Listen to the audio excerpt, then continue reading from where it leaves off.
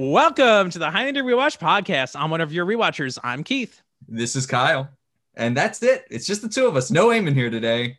That's right. And today we're releasing a special episode. This is our 35th anniversary podcast show that we produced in conjunction with Highlander Heart and the Blood of Kings podcast. And we've got some special guests as well who come on to play a game with us, which is pretty cool. But we did want to say that there's a contest mentioned in this episode. And of course, the deadline is passed. So congratulations to the winner of the contest. And if we did not release this episode on our podcast feed, it was on our Facebook feed, but not as a podcast because we didn't want to interrupt the flow of Endgame episodes. So that never-ending Endgame coverage, baby. That's right. So we hope everybody enjoys our 35th anniversary coverage. It was a lot of fun to do, and we hope you enjoyed this episode. Bye. See ya.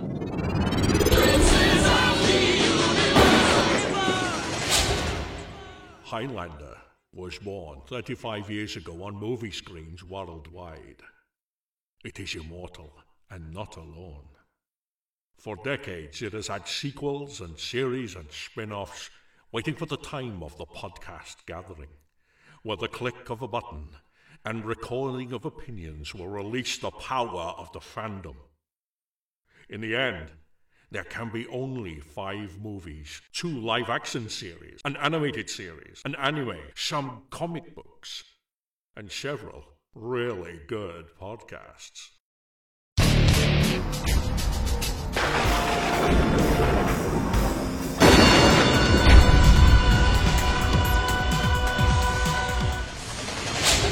I think we should have a party. Welcome to a very special Highlander 35th anniversary show. I'm one of your hosts. My name's Keith, and I am from the Highlander Rewatch podcast, and I'm joined today by my 2 co-hosts, Kyle and Eamon.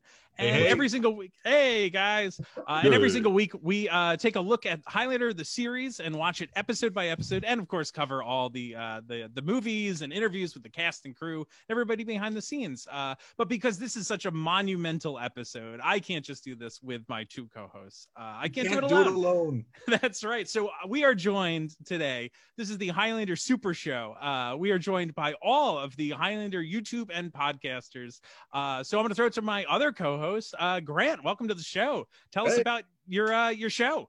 Okay, so I'm Grant, and this is my co-host Joe below me, and we do the Highlander Heart Show. It's an offshoot of our Facebook group, and once a month we do a YouTube show where we interview. In the past, we've interviewed the directors of like Highlander 3, Highlander 4, Highlander 5. And we Highlander 5, you say? Yeah. No such thing. So many aspects of Highlander we've managed to cover so far in a very short space of time. We've been doing this for just a little bit less than a year. From the animated series to the computer games, comic books, and we are always finding out new stuff, and it's fantastic. So we're just having a blast doing it, and it's great. Yeah, this is awesome that we can do this together. So let me pass that over to this guy over here, Mr. Kevin Reisel. Thanks. My name's Kevin. I'm with Blood of Kings Highlander podcast. We release an episode every couple of weeks. Been doing this since 2016. My original co-founder Norm started it with me, and we cover all things Highlander, basically anything that we can get our hands on, and we also like to dive into stuff that we don't know a lot about, and we kind of get in there and analyze it. And Lee, my co-host, joined us a little over a year ago. I like Lee because he knows swords and weapons, and he's a martial arts dude, and his history is great. That's the only thing I like about Lee. I'm just kidding. Yeah, I don't really like much about him either. I liked it better when Norm was on. But it's not just showrunners here, not just hosts. We're also joined by Highlander luminary John Mosby. Yeah. Guys. Welcome to the show, John. And you wrote the seminal book on Highlander, one of the seminal books, I guess now. One of the seminal books. There are a handful of us out there, but yes, it's put this together over many, many years. Thorough job, met all of you guys through Highlander. So yeah, it's been a very positive 35 plus. It feels like 135 years sometimes. I don't know when there was a time when Highlander wasn't around for me, but Fearful Symmetry. Yes. Yep. Very good. So I'm very afraid of the symmetry.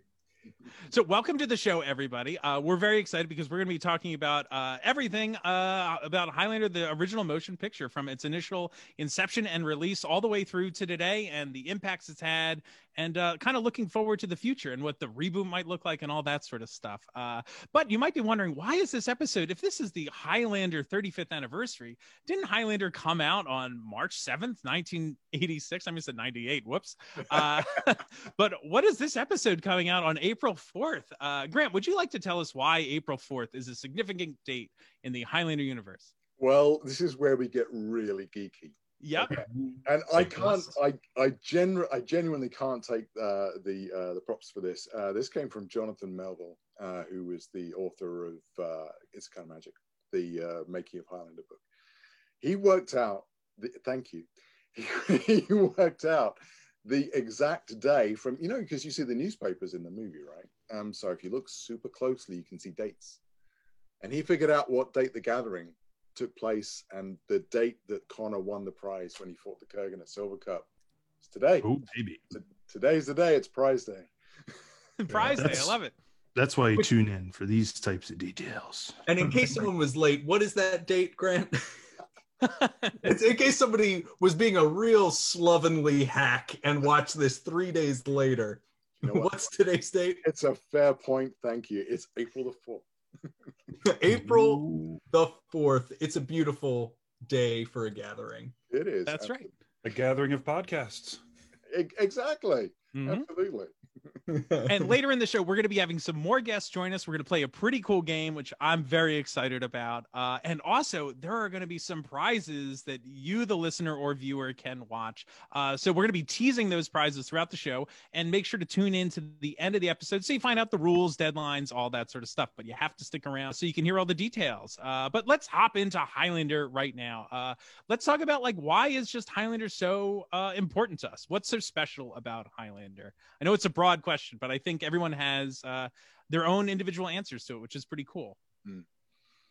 Broad Eamon, question, more like a broad sword. Oh, I love it. Highlander, it's special. I mean, it's just the perfect blend of 4 or 5 different genres of movies, and it's like fantasy and noir mixed together in one film. You're like, what the devil you say? It shouldn't work, but it does work so very well with Highlander. And I think the concept is just so ripe for the picking on good storytelling, immortality, what cross that is to bear. It's just a hell of a thing. I think too, when it comes to Highlander, the topic of immortality is what's really important. And I think that when you want to see movies about immortality, usually you're looking at vampire films, and because that has been the mainstay of immortality for most of our storytelling lives, whether it's books or movies. And Highlander deviated from that in a wonderful way, and also took you to these wonderful locations, and highlighted one of the most beautiful countries in the world, Scotland, and just took our imagination with us as well. Yeah, absolutely. And I think for me also, the thing that drew me in the very beginning were the visuals, the juxtaposition of these flashbacks against this sort of vibrant neon New York, and then the juxtaposition of the swords but in modern day. And the visuals of Russell Marquand's direction and all of that, which then carried forward into the movies and to a lot of ways in the series and things like that. The visuals, I think, are a very strong aspect of Highlander for sure. I was just really struck by the first time seeing it and then thinking about it over the years that it was. It really kind of highlighted the downside to being immortal. I mean, everybody thinks, oh, I'm immortal, I'm going to live forever, I'll get to see space travel, I'll get to see this other stuff. And it really showed that other than the fact that they were forced to fight each other and behead each other, that it had personal consequences. What happens when you can't have kids, and what happens if you fall in love? That person's not immortal. And it even extended to even in your immortal pals, 50 years later, they may not be around anymore because they lost to another immortal. So I like that whole thing. And then in the midst of all that, you have him falling in love with someone. You have this love story. And so it gives you the full weight of what is implied by him deciding to be with Brenda and what that would mean for him going forward and for her as well. And so it was just, I hate to use the phrase, it's a kind of magic, but it was kind of a magical story. Again, sword fights, people fighting in swords in an alleyway in modern day New York. What the hell, that's just great. I mean, so it just really had, to me, a lot of points for a wide audience, and it was a great story. So awesome. How about you, Lee? To me, it really is kind of piggybacking on these guys, the idea of what's possible. Not only just in terms of the visuals, which this type of editing has always been possible. Some of this film techniques, obviously the wire camera, first time using it, but now that's part of our nomenclature. The way that they set up these shots, the operatic, the cowboys, and then intercut them to make the fight scenes better, instead of just doing a long shot, quick close up for kind of a quip when you got sword to sword and then back. Taking Russell Mulcahy's background in making music videos, which you've only got a few minutes to tell a whole story. So he learned those editing tricks. And then, just throwing caution to the wind. Why can't you have a sword fight in Madison Square Garden? Why can't somebody live through all this? And why can't somebody change? I mean, if you look at Connor at the beginning, he's, this kind of Scottish barbarian, he smells of a dung heap and has no knowledge whatsoever of his potential. And then he's showing up wearing Brooks Brothers, on this first date, bringing brandy from 1783 and knowing everything about the year. That's the same person. Mm-hmm. I think is fascinating, and that it's believable, that we accept that this is the same person through, the power of the script, the power of the performance. And that before this, if you had said, yeah, we're going to have this Scottish barbarian live forever, turn into this really cultured antiques dealer, but he's still going to cut a barbarian's head off on top of the Silver Cup sign, none of this makes sense until you see it and you realize this is possible.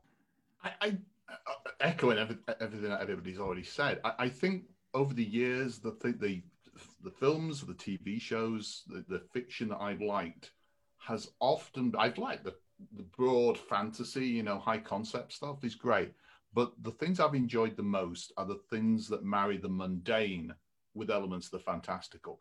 And it sounds easy to say it, but if you take people, take out the fact of people swishing their swords around and, and the quickening, there's a lot of humanity and characteristics in it, as it's been said about the idea of love. How long does it last? How does morality change? Things that the series would explore later. But that's always fascinating. For me, I can sit there and watch a 2-hour spectacle at the cinema, and it's great in the moment. But there's very few of those big special effect things that I will keep revisiting. There's a handful that I will, and that's often down to the characterization, the other stuff that's ingrained in the mix. I think Highlander was one of the first films for me where I'm going, that's a damn good story.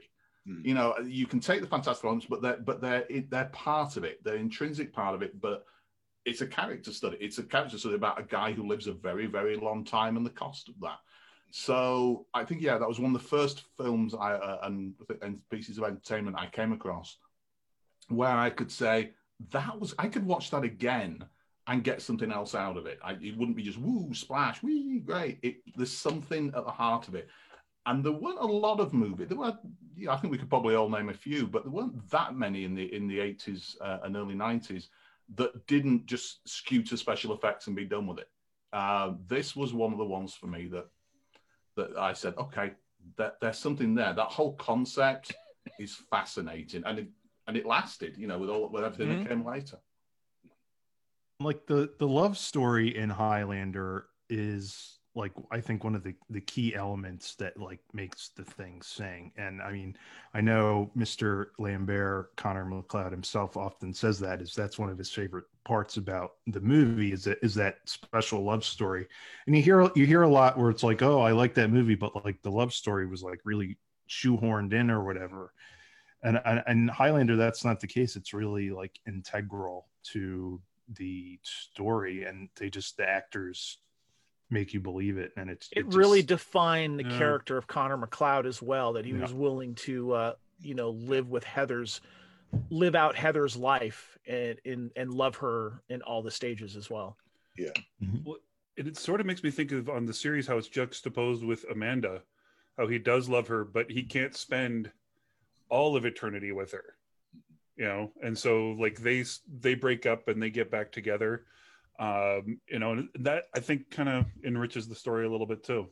Yeah, I know. For me personally, and this was going to be a question I want to pose to everybody. I had seen this movie initially when I was pretty young, and the first thing that struck me about it was those fantastical elements that Joe mentioned, like guys in an alley fighting with trench coats and swords. Like, that's cool. Sign me up as a 12-year-old for that. Yeah. But part of the reason that for me it's like my love of this franchise that's lasted so long are the elements that John talked about. That like there's sadness and there's heartbreak and there are these real world things, and so now that I'm older, those are kind of my favorite elements of the movie. So I was curious if anyone's like changed their relationship a bit with the movie as they've gotten older, because I'm sure we also all saw it at different points in our lives, which is kind of cool. So did anyone see this like when they were a little kid? Was this a too mature movie for them to see? When it originally came out here in the States, it had a theatrical run, but it was not very long and it didn't hit all theaters. And so it kind of surpassed me living in Southern California. And it wasn't until it hit videotape, which I'm holding here, and I saw this cover of this guy modern day with a trench coat and a samurai sword or a ninja sword at the time. I didn't know. And this is what captured me, and this is how I eventually saw it. And then, of course, it was heavily edited and aired like on HBO or regular broadcast television later on. But I was like around 17, I think, 16, 17, when I finally saw it on VHS. Okay. Yeah, I remember seeing it still. The first time I saw it must have been out on VHS not very long. I think I was probably about 13 or 14, and we just gone and rented it, and I was over at a friend's house. It was summer, and I just remember, I can remember watching it only because I remember at the time not know what the hell was going on. Like I don't think I was really paying attention, but I clearly remember thinking, what has this guy with the long hair got to do with the guy with the short hair? Like, I don't understand who these two people are. Like, why are we seeing this? Why are we seeing that? And then we watched it again afterwards, and then it clicked. And then from that point on, I was just sold, because I loved the idea that, exactly like you said, Lee, that he goes from this barbarian, this completely different look, this completely different person, to being this other guy. And again, just the visuals, just as a creative myself, the visuals are always the thing, like a bit of a hook for me. And I think, but I clearly remember sort of seeing that then. It's a pretty cool memory. I think it's true for the film as much as it is for the series that came later, that I think the makers, the people behind it, were genuinely surprised. They thought, this is going to be, as you say, 11, 12, 13, 14, 15-year-old guys are going to be, they're going to be the key audience. Surprise, you put a love story in there and put the answer, and it brought everybody in together. Somebody told me way back during the series fandom that very early on, I think it was Gillian Horvath who turned around, and Donald Letter who turned around and said, people were suddenly surprised that actually there were far more women watching the series than the men. I think it was true. I think it was probably for the movie. I think there was probably a lot of guys that got in to see it, but then their girlfriends and wives suddenly think, hey, this thing that normally I kind of turn off and to like, wow, this is actually kind of good. It was one of those first crossover movies that brought more than the expected demographic in, I think. Yeah.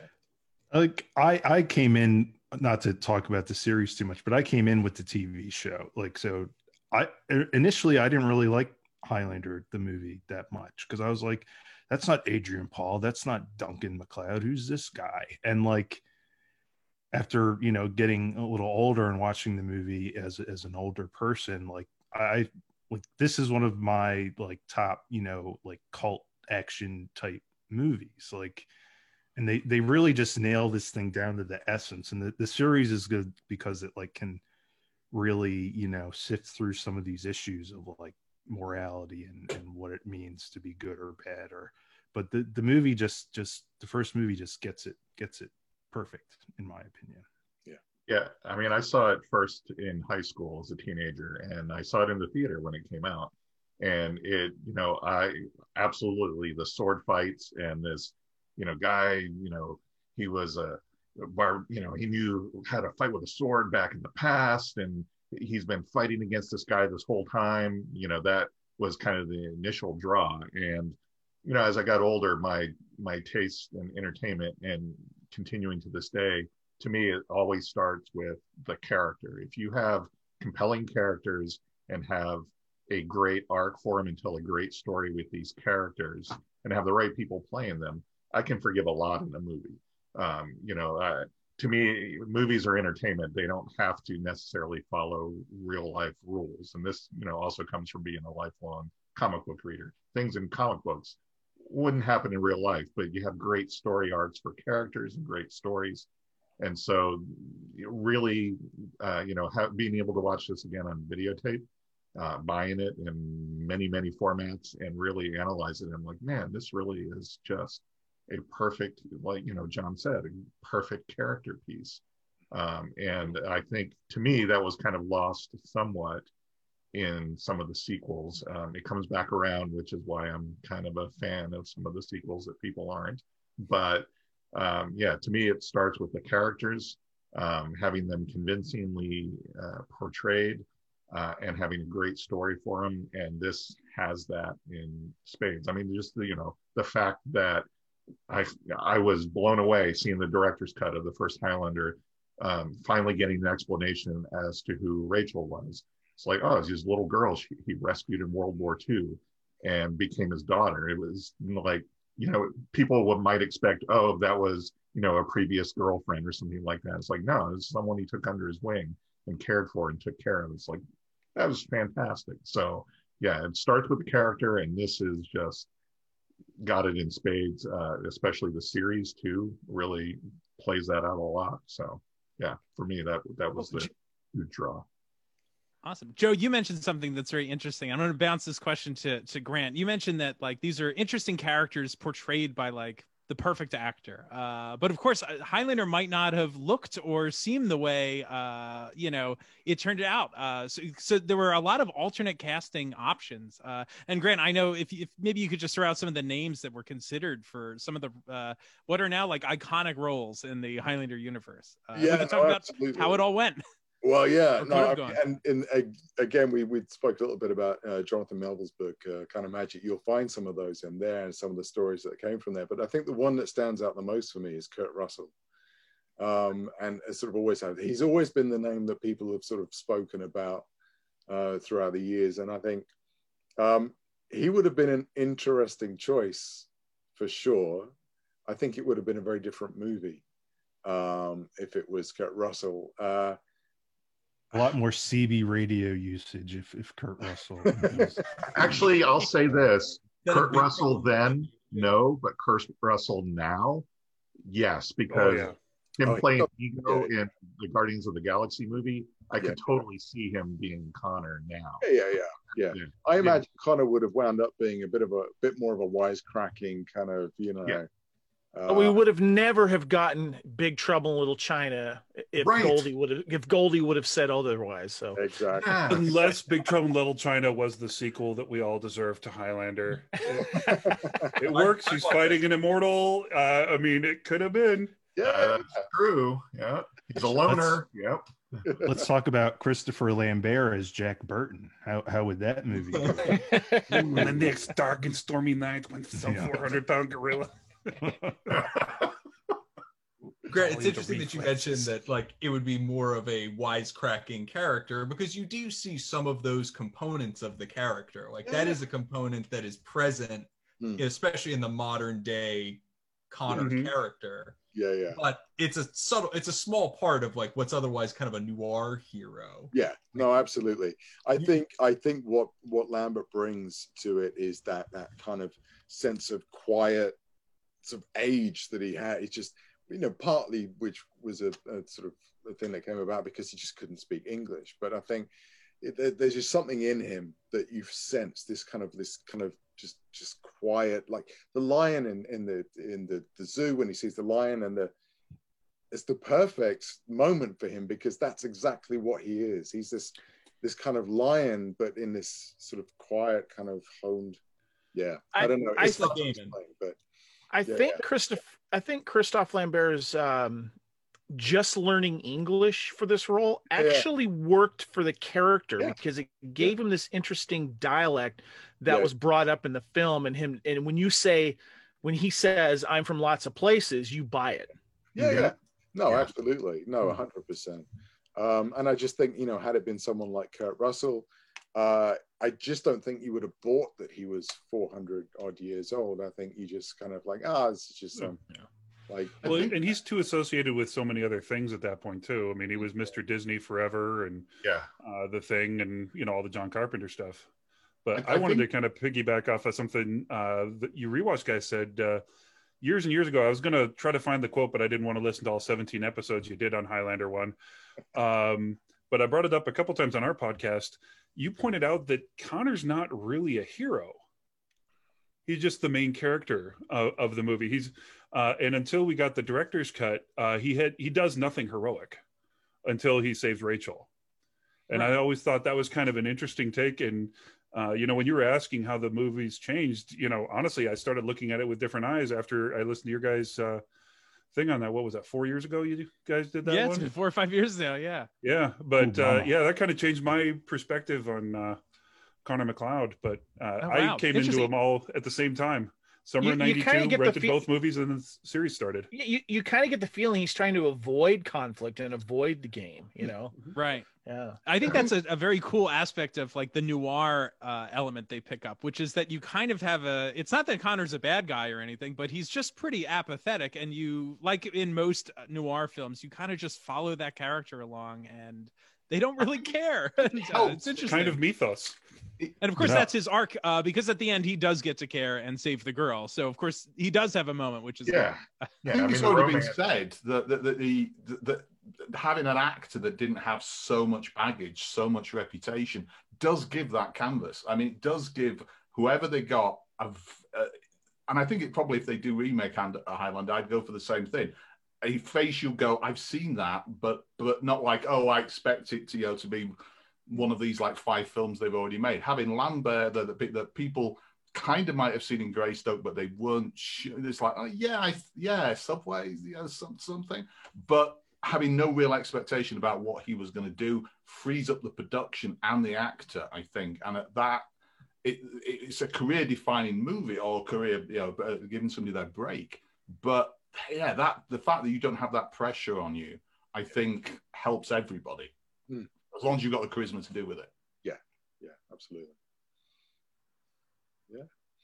And you have Mr. Sean Connery in there to give the film some of that extra. And that's it. You have the mentor guy, the big name, and the actual hero is the guy that you learn about. Connery. That's great. It's kind of the Superman the movie kind of template that they used, effectively, with getting Marlon Brando in to play his dad and using this practical, unknown Christopher Reeve to play Superman. Star Wars too. Alec Guinness and Mark Hamill. Yeah. Very true. Absolutely, yeah. You get the big name. Yep. Yeah, it works. Yeah, I'm sure without Sir Sean Connery, this movie would have a very different feel. It wouldn't have he lends all the weight to this movie, like kind of the credibility, right? Yeah. All these new actors, new directors, but at least like Sean's there and we know Sean, right? Right. And the Scottishness. Yes. Right. No, absolutely. And we've spoken about this before on various things, I think, and I think without Sean, we wouldn't have the franchise we have now, I don't think. If you think about it, it wouldn't have had the weight then, and it wouldn't have propelled onto Highlander 2 and the series, and, for better or worse with Highlander 2. But, you just it wouldn't have grown in the way that it has now. So we're very, very lucky that we had Sean for a lot of reasons. And he's great in Highlander too. I actually think some of his scenes are the most fun in that movie. Oh yeah. It's not even close. Agreed. Dude. So are there Highlander obviously meant a lot to all of us. Here we are sitting 35 years later, podcasting and doing YouTube videos about it. What else has it inspired everyone here to do with their lives, whether it be travel or get into historical reenactments or anything like that? Martial arts. Who wants to kick us off? Lee? You did definitely get me into martial arts. I ended up national champion in one martial art, competed in the world championships in another one. I also moved to Paris for 2 years, lived on a boat, went to the Sorbonne, which was Tessa's alma mater. Wow. Learned several languages, and John can attest, small town Iowa is a non-inspiring place.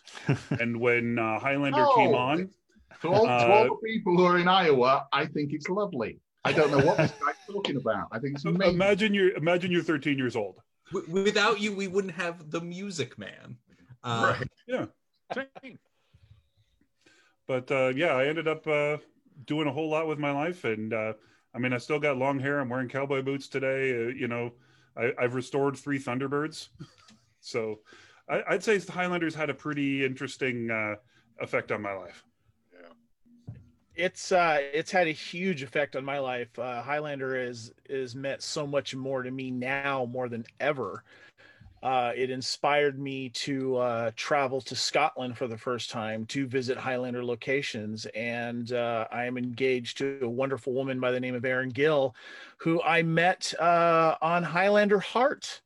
And she was taking a Highlander tour about 3 weeks before I was. And I had some innocent questions to ask her. And one thing led to another, and we met in London and hit it off. And then we ended up going back to Scotland because of Highlander.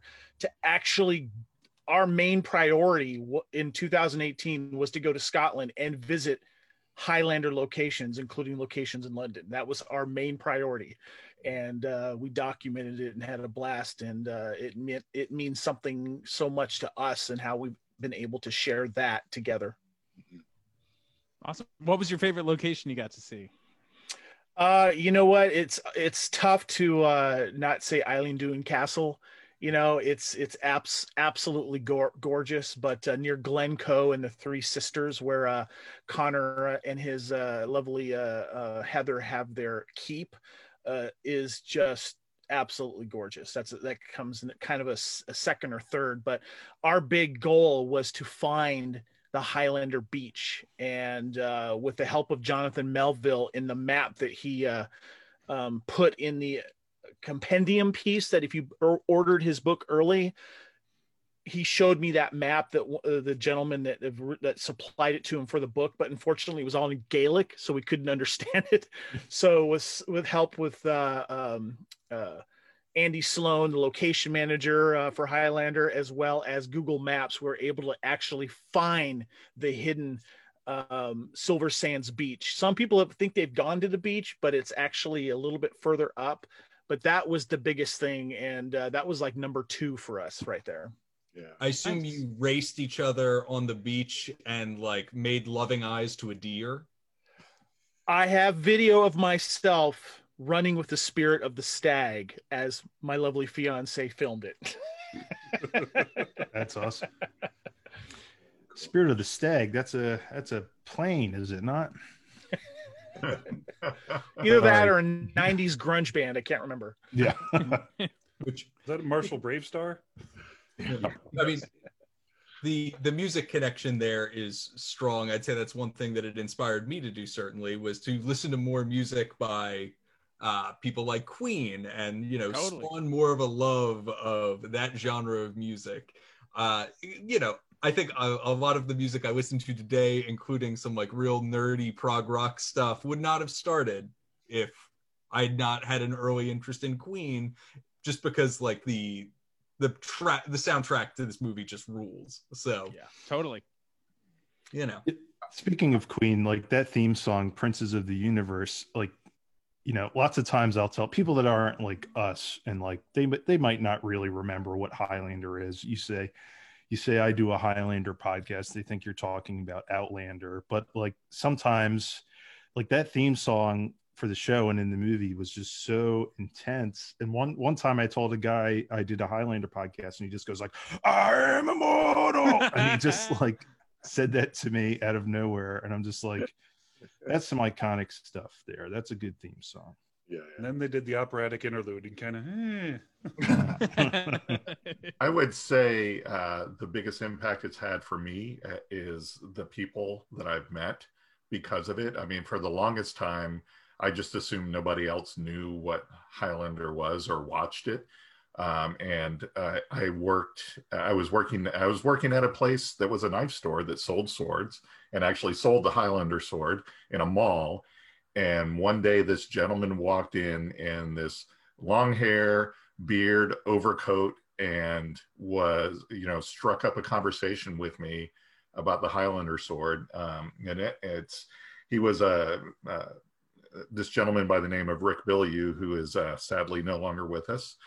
But because of him, I found out about the Highlander store. He's like, yeah, here, here's all the stuff I bought from it. I bought a lot of things because of him, but when the series was on, we would, catch the new episode and we would talk about it, watch it together. He introduced me to some of my favorite whiskeys and had a huge impact on my life and things that, I got into from there. Additionally, because of him, I went to my first Highlander convention in Denver and met Grant, whom, was that 25, I don't know, more than that years ago. And it's 25 years this year. Yeah. And we've been friends ever since. There's people I met at that convention I'm still friends with now. And, subsequently and over the years, there's been people that are like, oh, you're a Highlander fan. And it's like, oh, you must be a decent person. And we've become great friends. John, you and I believe, started talking on some of the old Highlander boards back in the day, and then reconnected a few years later because of that. So it's just the people that have made such a difference in my life. I can contribute to this one movie I saw on a whim in a theater, in a small town in North Carolina when I was a teenager, because I could get in for free because my friend ran the theater. And, they're literally, I mean, I'm into, Star Wars, Star Trek, all that kind of stuff, but literally I can say that Highlander is responsible for some of my best and strongest friendships and most interesting people I've met out of any other thing in my life. So, that's kept me around. Awesome. I can't think of any aspects of my life that it hasn't impacted, and sometimes in very subtle ways. I'm not one of those people who has to own absolutely everything of Highlander, even though I have a ton of stuff. I'm probably not what a not we would consider a huge fan. You wouldn't know me, walking down the street, you wouldn't know I was a big Highlander fan. I don't have a tattoo in the middle of my forehead or anything that, flashing lights. But it was something that from the very start, I enjoyed the film. Then as Joe was saying, you find the people, you find your people, and you go, oh, you found something like this. Oh, and you got the same thing, and you got something different. And suddenly you've got that community feel, and one way or another, it's impacted everything. Professionally, I've written lots about Highlander. It helped me. The first film I ever professionally reviewed was Highlander 2. I became editor of Impact. So on a professional level, I became involved with Highlander Worldwide, and I traveled a lot because of Highlander Worldwide. I met my wife at the Los Angeles convention. It would take years before she became my wife, and I wore her down. But that's, and again, the Highlander connection. When I came to live in the States, and, you go through customs, and it's not quite as you would normally go through customs. You don't just get shuttled through straight away. You get a few more questions. And it was like, well, where did you meet this woman you're going to, you're coming to, this American you're coming to take away from us, you Brit person.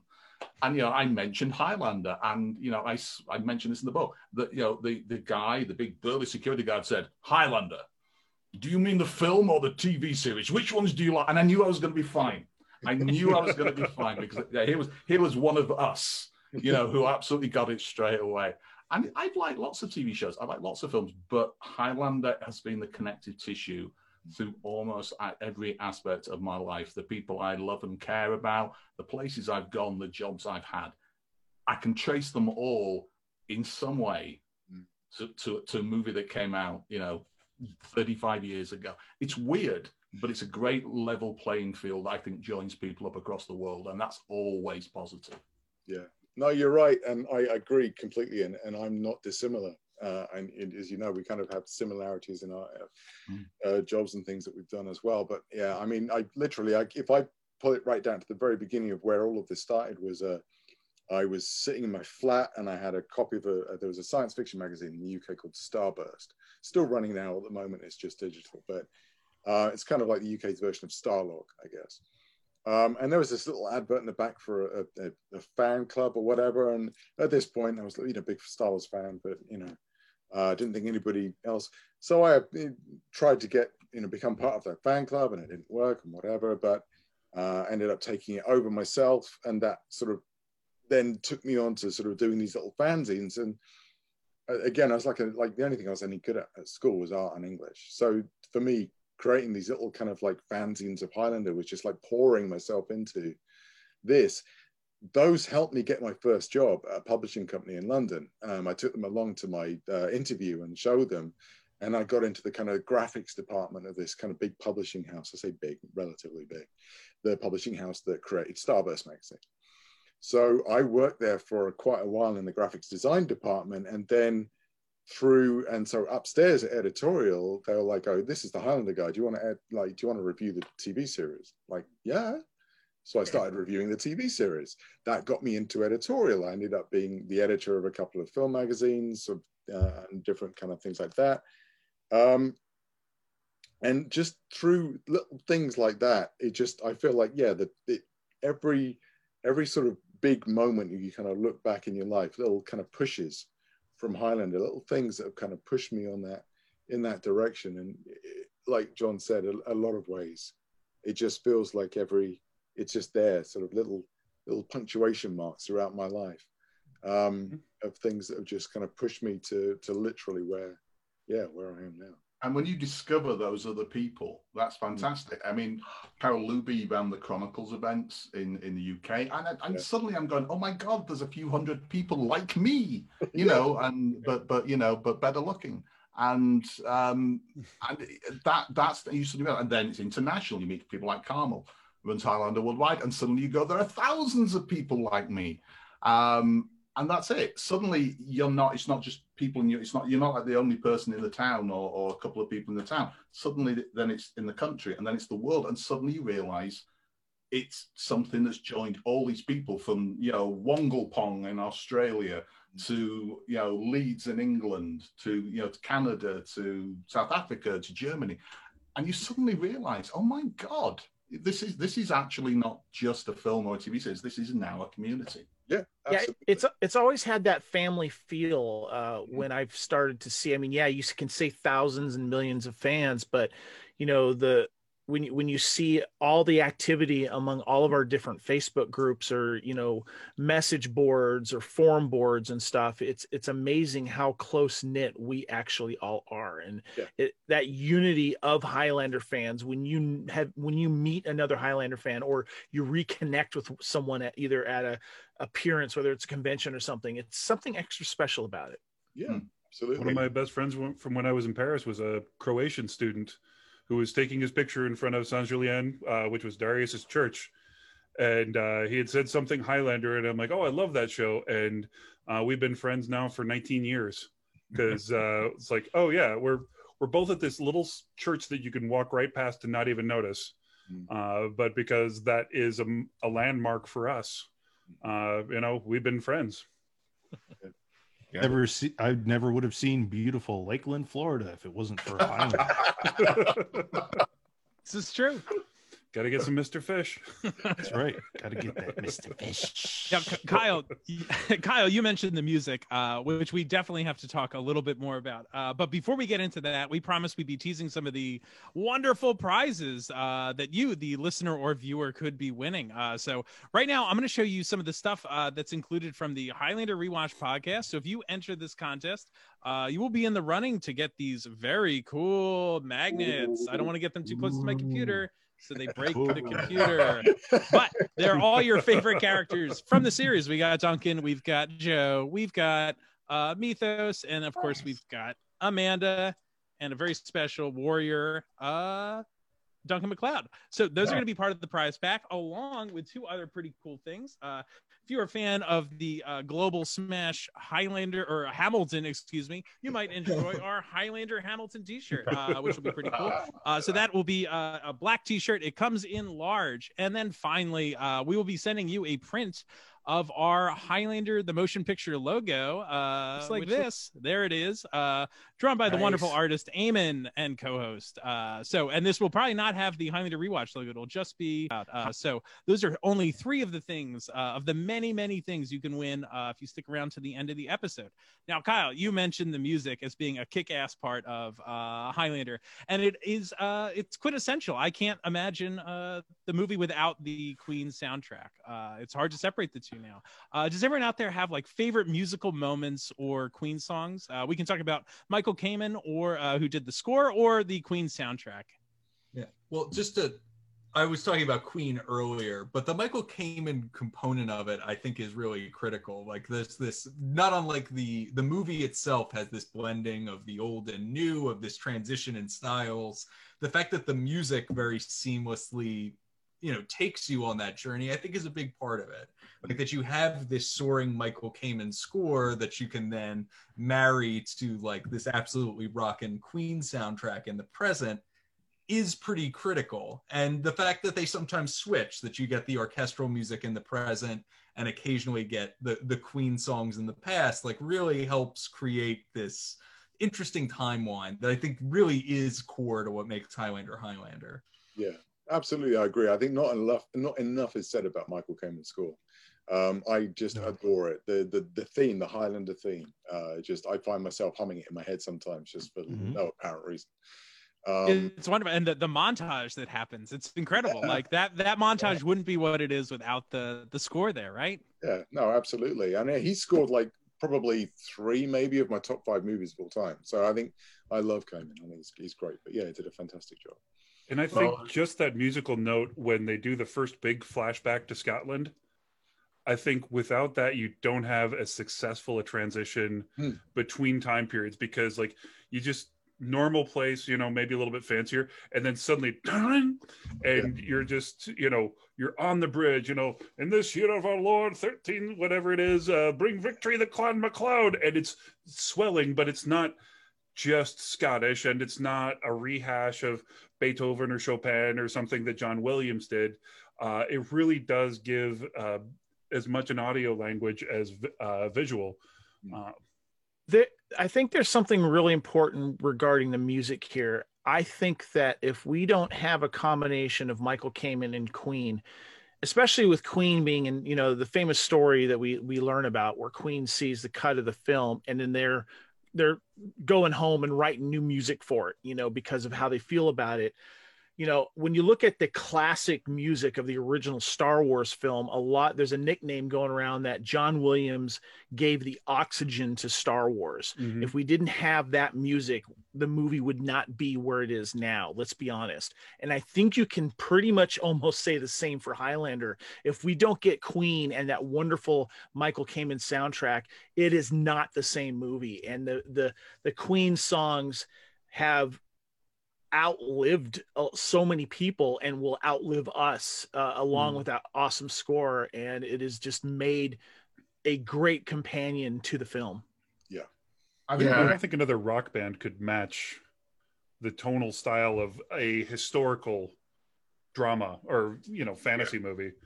Maybe Led Zeppelin or Pink Floyd, but I don't think they would have had the same tone. I mean, Who Wants to Live Forever, when that song hits, it's like, my God, it just kind of sets the tone for the burden that these immortals have to live. Yeah. Well, just, I mean, back in the 80s, it was the thing to like, hey, listen, we got Journey to do the main song for our movie, or we've got this band that everyone loves to do this song for our movie. That'll bring people in. And it seemed like we've got Vanilla Ice to do the turtle rap. We're like, yeah, exactly. And it seemed like this was, I don't know if this was the first time ever, but it seemed like, you know, Queen was invested in, you know, making songs that were pertinent to the movie, that actually had meaning to what was going on in the movie. And then the fact that, you know, Kamen would do stuff like have this orchestral swelling of Who Wants to Live Forever at key scenes, and other key like musical pieces worked into his score was amazing. And it was like, okay, so it isn't just a token like, hey, look what band we got. It was this actually means something to the movie. And I do think that was lost going forward. I love Stuart Copeland's score for Highlander 2, and I did like the little callback, you know, when older Connor's in the diner and he drops, you know, the coin in the jukebox, and a Kind of Magic starts, and he kind of does a double take and a smile. But it was like, that to me was like, great, that's a nice little acknowledgement, but where's the rest of the Queen songs for this movie, right? So and then, so, you know, obviously that was lost in the rest of the sequels, and it was, you know, it was a token of how important Queen was that they did use Princes of the Universe for the main theme for the series. I mean, you know, and I don't think I don't think you could think of any, but it's been said, I don't think you could think of any other band. I mean, it's now so synonymous. You've got as also being said, they invested in it. Plus, the result is so good. I remember years ago when CSI was first broadcast in the UK, they didn't have the rights to have the the Who, right? And so they didn't. They used a different one, and everybody was kind of scratching their head, because by that point, CSI had been around, you know, for like 6 or 7 months in the US, and people kind of going, "What fresh hell is this?" You know, it's because it became so synonymous with that. With Highlander, now we can't think of it as anything else other than Queen. But equally, Queen was so good at the time; they were part of the DNA of it. So that would definitely, I mean, it's one of the big films that I would always point to, saying music makes the film, and film makes the music. It's absolutely coming together. Well, there's a musical missed opportunity with the Highlander film that I lament to this day. My favorite band in the world, bar none, is Marillion. They're a British band. They've been around forever. And initially, they were offered to do the soundtrack for the Highlander film. In fact, their lead singer at the time, Fish, was going to have a role in the movie. And because they were on tour and relentlessly on tour, their management said, no, you can't take a break.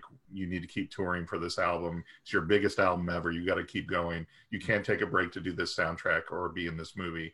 And so it then went to Queen, which, I mean, obviously we're all happy about. But as a Marillion fan, I'm like, if only that would have been just amazing. But, you know, I'm very pleased with what we got. So, well, the funny thing about Queen is one of the biggest bands of all time. Like, everybody knows Queen. You go to any bar any day of the week, if you put that on, people will sing it.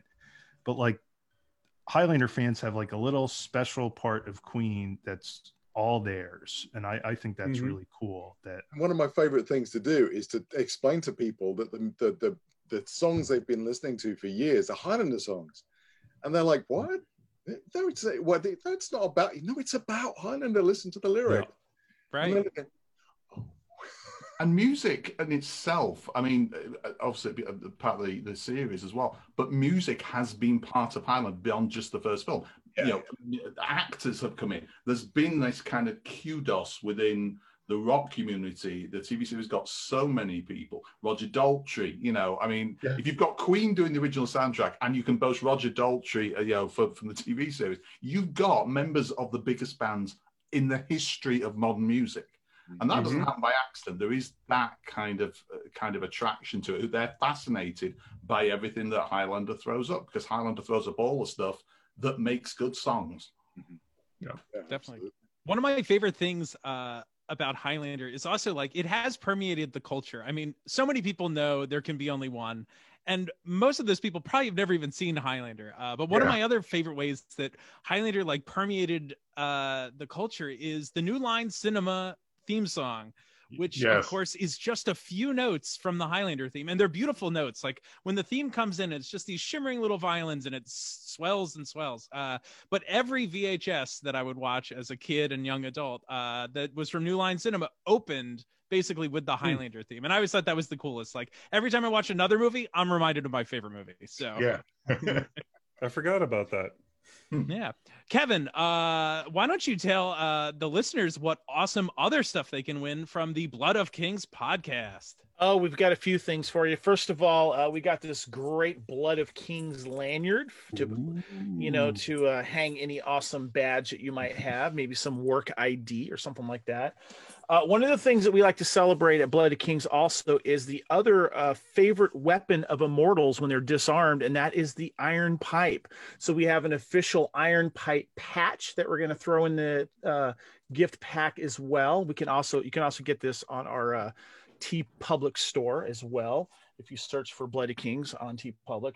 But last but not least, we've got also the 30th anniversary Highlander Blu-ray edition, but with the cool retro VHS slipcover, which is very cool. And if you look at this too, it says like 2 evening rental and it says staff pick on it and stuff like that. These were part of a limited edition that came out a few years ago for several movies they released, but it is the Highlander 30th anniversary Blu-ray release. That will also come in the pack as well. That's nice. So if you haven't, that Blu-ray is turning 5. It's about to go to kindergarten. That Blu-ray still works for the 35th anniversary, correct? Yeah, it's not busted. Okay, good. That's good. So if you haven't seen Highlander 1 and you're listening to this for some reason, you can that's right. There you watch go. it. This isn't Xena Warrior Princess. What happened? Yeah. What? I thought this was Outlander. Damn. This might be a good Lorenzo moment to talk about the future of Highlander. 35 years later, where does everyone in this group see the film franchise going? They are talking about a reboot with Chad Stahelski from the John Wick films. What to you makes a good Highlander film, and what do you want to see in this film? Where do you want them to go? What swords do you want them to use? What flashbacks do you want? Lay it on us. Let's get a lightsaber, Highlander lightsaber. There we go. Yes. Yeah. One of the most important things is I would love it to be set in, like current day time here, because there's certain things that we would like to see them address, especially social media, cameras everywhere. How would immortals live during this time? That would be fascinating.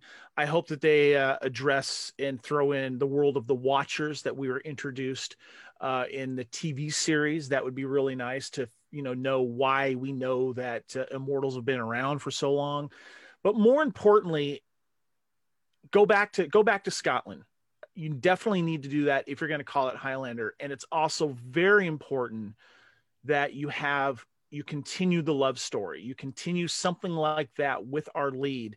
And I would love to see a female lead as well, whether they're either, the main immortal or another female immortal of some sort be thrown in the mix.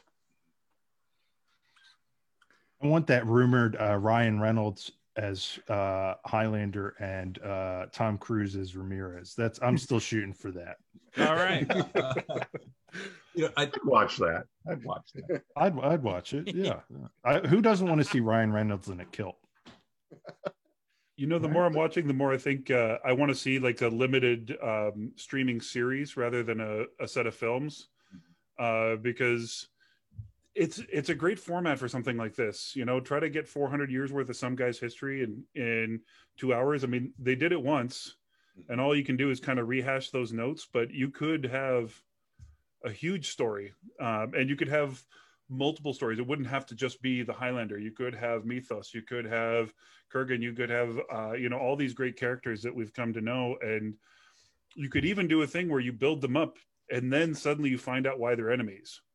And now you have this, great rivalry, and maybe you like both characters. I think of the movie the most recent movie Rush with Thor and Baron Zemo. I'm forgetting their real names, but you're actually rooting for both of them. So if you could set up two really good characters, understand why they hate each other, and then get them to fight, I think that's better drama than this guy's a bad guy and I'm a good guy, so I have to kill him. And I think with streaming setting up and with what Highlander the series already did, I think you got a really good option for narrative there. I was thinking, like, how cool would it be? You remember when Game of Thrones was like at the top before its last season, which we won't talk about here, but like people would like gather to watch the episode as it aired. Like that would be so cool if it was Highlander, that people were like gathering up. Make it destination TV like they've been doing with Disney Plus and Mandalorian and the MC stuff. Yeah.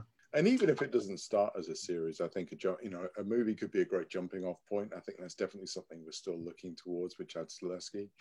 And I think he's the perfect person to do this as well. By the way, I think just even if you look at John Wick is Highlander anyway. There's so many beats and notes in that resonate with the Highlander story. I think the way things are formatted now, even just this weekend, sitting there watching Snyder's Justice League and then watching the Disney Plus shows, Falcon Winter Soldier, you just see how everything is changing. The landscape is changing.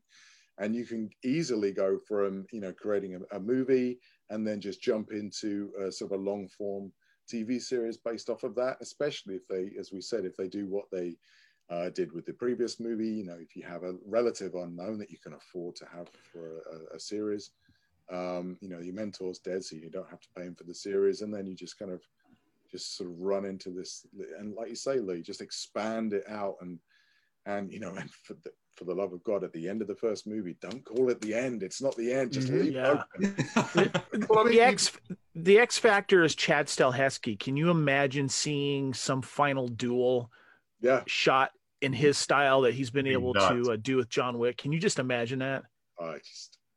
And you were talking about Game of Thrones. I mean, think about it. Who was the biggest name in Game of Thrones when it started? Sean Bean. Sean Bean. Yeah. No, sorry for spoilers for any. It's not really a spoiler because Sean Bean's in it and he dies, which is pretty much true of everything. Yeah. Well, I read the book in like '97, so I was keeping that secret the whole season. Yeah. So I mean, on that level, HBO, you've got somebody, somewhere is pitching that. They have to be because Game of Thrones changed the landscape, and if people are saying, well, what about the concept? I just point to them and say, okay, feature film wise, a year ago, The Old Guard was the best Highlander film that I've seen in several years. It's not Highlander, but it might as well you could easily, somebody with superior editing abilities could take The Old Guard and turn it into a Highlander movie very easily by just taking a couple of references out. It proves the concept to a modern audience. The format is proven by HBO. Disney Plus is running, as Grant said, we've got simultaneously movies and TV series. If you can't get somebody to greenlight something in that to do with Highlander in the next few years, then I don't think it will ever happen. Because right now, surely in one of these formats, I mean, I know there's legalities, I know there's bean counters and paperwork and everything, but on a creative level, right now is the perfect time for somebody to greenlight it because everything has lined up, everything is proven. There's a fandom that exists. There's a huge new potential audience. There's people who have liked things that are like this. If it's not made if there isn't some forward momentum in the next year and a half, COVID aside, I would suggest it will never happen. I hope it does. I think right now, COVID notwithstanding, is the best time and the best opportunity Highlander has had in a decade. Oh yeah. I have a probably fairly unpopular opinion. My thing with all things like remake, if you're not going to continue what went before, and I think arguably you can't do that with Highlander with the same characters because everyone is aged, unlike their characters. If this is truly going to be, we're going to restart this from the ground up, to me, you can't try to recreate what happened before because that already exists. And, a copy of something isn't necessarily going to be as good as the original. You've got to do something different. So what I would like to see, whether it's a series or a movie, that they keep the essence of the story, the mythology, the parts of it that, you know, really resonate with everyone. I mean, I think we can agree on some of the cornerstones of that, but tell me something different with that. I don't want to just see, well, hey, it's the first movie again, except we left it open-ended and now we're going to do a series. It's like, well, I saw that. I can go see that anytime. I want you to give me something different for a new audience. And, you know, I know people are protective of the things they love. You know, same thing with, you know, Star Wars. It's like, you know, I wanted to see, even in that they were continuing the story, do something different with the sequel trilogy. Don't give us the same movies we've seen. Well, we got to fight the Empire and, oh, look, we won. You know, do something different with it. That's why, you know, Mandalorian, I think, is resonating well, because it's like still familiar territory, except it's something different. And that's not a remake. It's a, you know, still a continuation, but even more so with remakes, say something different, do something different with it. Otherwise, I don't see the point in doing it. We have the original, we have the series. We don't need that redone better or whatever, you know. So it's like the Lord of the Rings thing they're talking, you know, the TV series and stuff like that. Part of me's going, I'm sure it will be spectacular, but you know, I've seen spectacular. If you have it, if it's, you know, if it's in 26D instead of 4D, I'm okay. That's not the big thing for me. Let's have something else. We've done that. I really liked it. It was good. It won Oscars. Something else now. So yeah, if you're going to do Highlander, it's got to be take what works and do something with the core concept. Don't be a slave to continuity.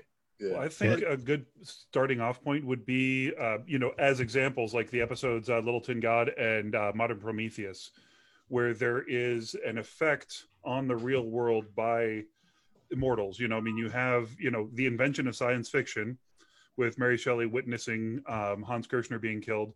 And then you have like this religion based around immortals. And like the way that it would interweave with actual history. You know, I think that they started with Darius and then didn't pay off because his history actually represents kind of the history of Paris. They decapitated St. Denis at the gates of the city, and the Romans stopped. And that's in history. And, you know, I went on about it on another episode a long time ago, but you can have the interweaving in a way that mortals like ourselves don't know. With actual history. Yeah. So get the historians in, and also get the guy that did the fight choreography for the Old Guard, because when they got Charlize Theron, she's using techniques across centuries, from, you know, modern firearms techniques to classical fencing to some, you know, very cool kind of gladiator style movement. Like that's not just somebody like, I did karate today. That's somebody that has created a synthesis of a system, and I'm sure Chad will pay special attention to that. Oh yeah. No, there was. I know there's not a lot. I know there's not a lot of competition, bearing in mind, for 2020. But The Old Guard was one of my films of last year, just on a pure enjoyment level. I think was it 2019? I've lost all track of time, but that was one of my favorite for a long time. It was just like just popcorn. This is great. This is fantastic. Yeah, that's great.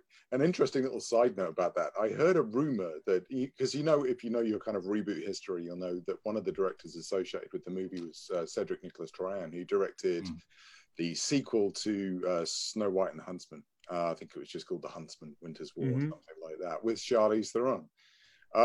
I heard a rumor that he was talking to her at the time when he was writing his script for the reboot, that she was going to play Ramirez. And I think that may have had something to do with her choices for choosing or finding, I can't remember, she may have been a producer on The Old Guard, for finding that project. Interesting. So there is a Highlander link there. Even more. I'd watch Charlize Theron in anything. No, no apologies. But it's, but yeah, in many ways, if you think about it, she is the Ramirez of The Old Guard. So Yeah, we had a fun podcast on Bloody Kings covering that film, and we went deep into that, and we had to cover that movie and compare it with Highlander. It was a lot of fun. Yeah.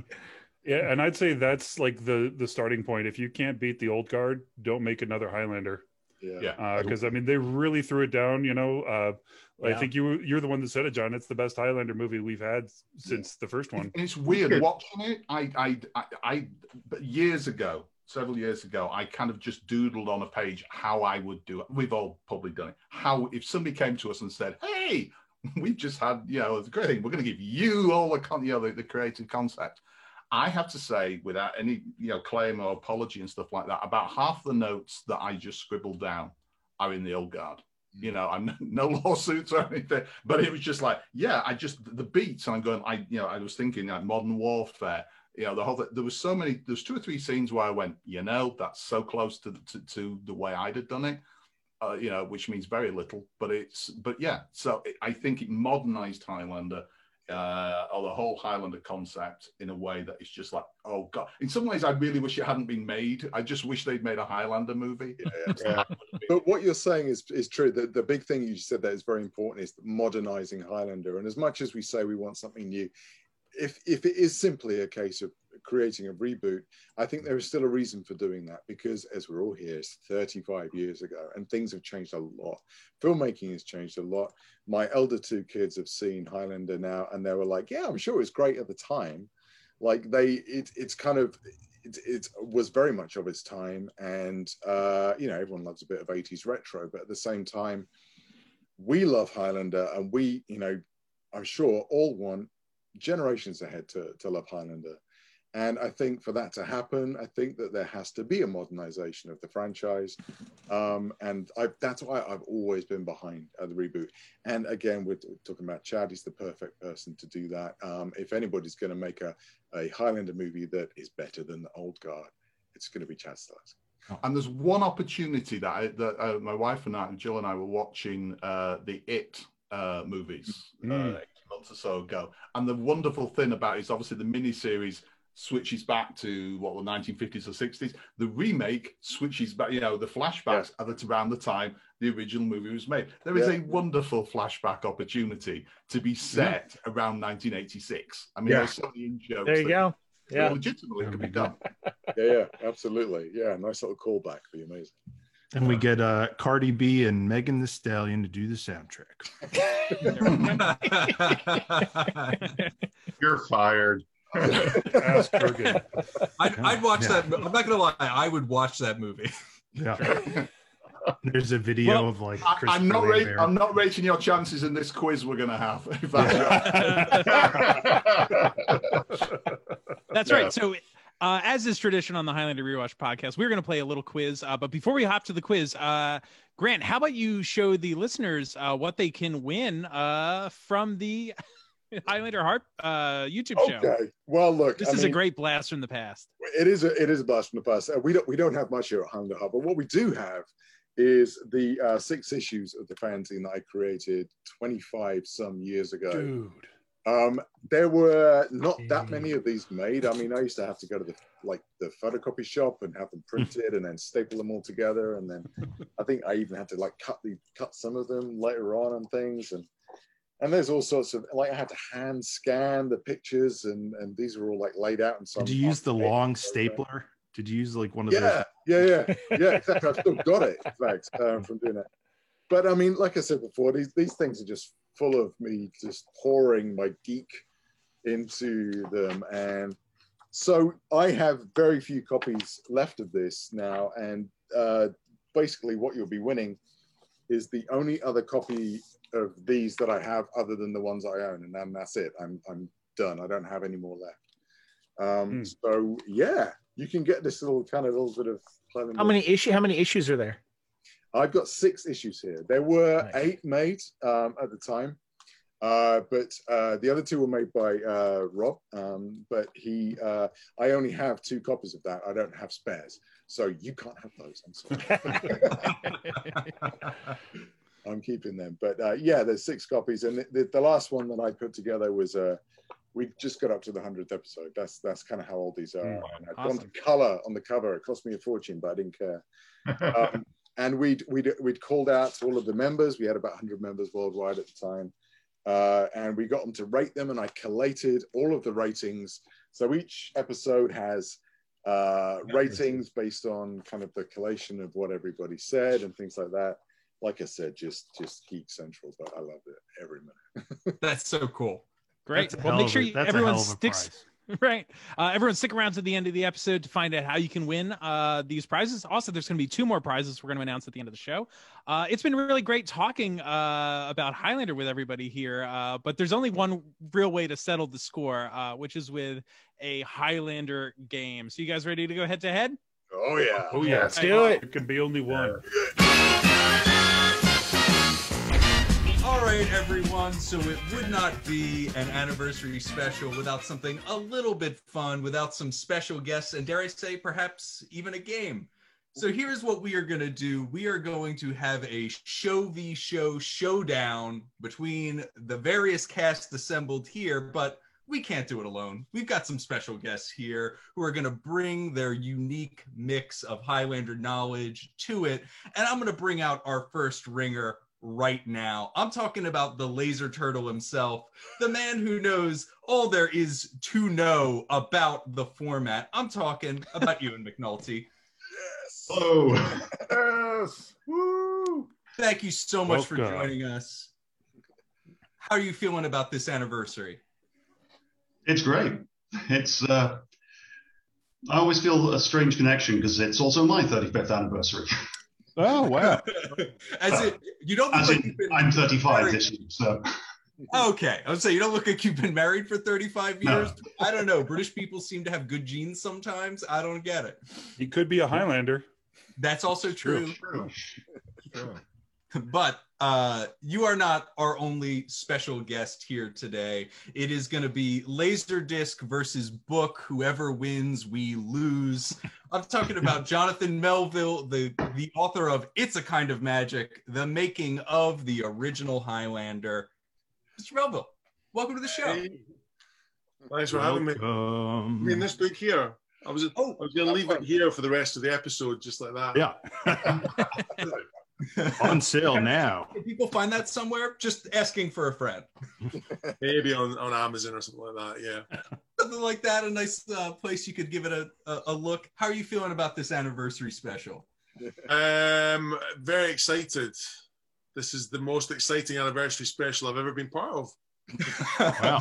Really, I shouldn't be asking about the special. I should be asking about the anniversary. That's what people care about. No one cares about this. I mean, the 30th anniversary was incredible because I got to meet Mr. Clancy Brown. But hey, this is even better because I get to meet all you guys. So Yeah. What a good Random liar. dudes from around the world or a movie star. I see why you like us better. Yeah. He's Lex Luthor himself. Snyder.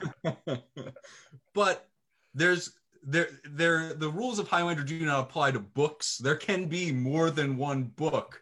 We in fact have Book v. Book, Dawn of Justice. Because also in the house today, we have the author of Fearful Symmetry, the essential guide to all things Highlander. I'm talking about John Mosby, Highlander luminary. Welcome to the show. Welcome. Hello. Oh, what a fine looking group of fellows. I hope you've been studying up because some of these questions might be hard. Actually, you know what? I don't think they are that difficult, but your Highlander knowledge will come in key. Now, I should have mentioned this at the beginning. I should have told you what teams you're joining, of course, and that is to kick it off. Ewan, you are joining our friends over at Highlander Heart. Woo! Then. All right. And Jonathan, I'm sorry to rain on your parade, but you are stuck with the goons over at Highlander Rewatched. Oh, I'm so sorry. Yeah. We'll do our best. Fine. Yeah. What's important is that you have fun. And last but certainly not least, Mr. Mosby, you will be teaming up with our friends over at Blood of Kings. You know, hey, we survived Lakeland together. We'll be good. oh boy.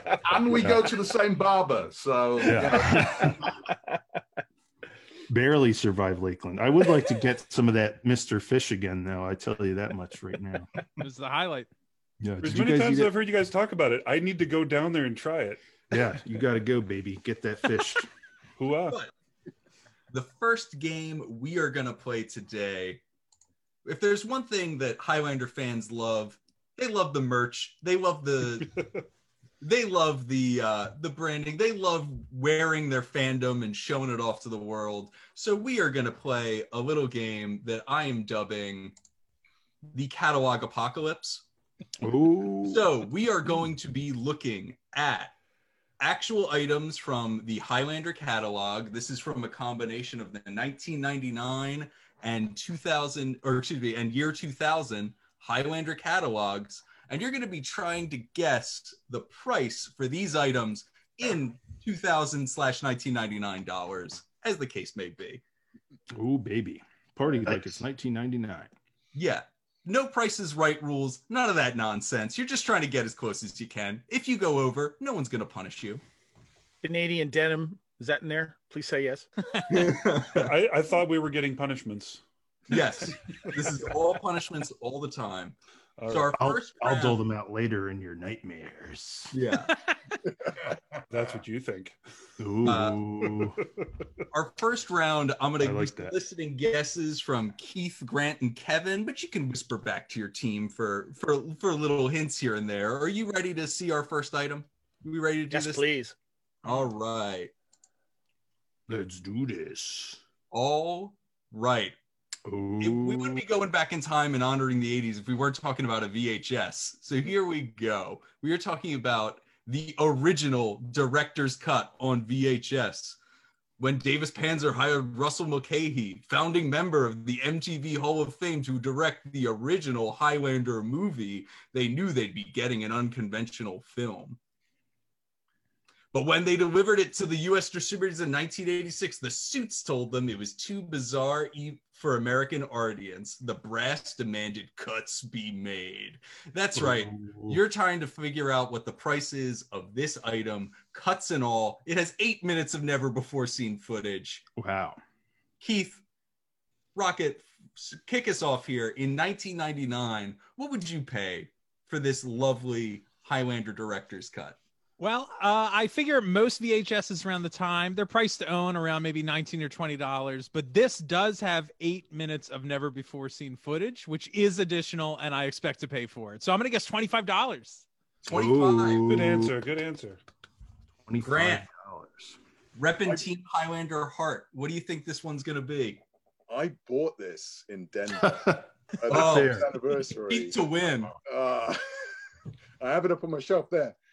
But I'm going to say $28.99. $28.99. Pro move with the 99. I know. That's like some marketing shiz right there. It's one shy of 29.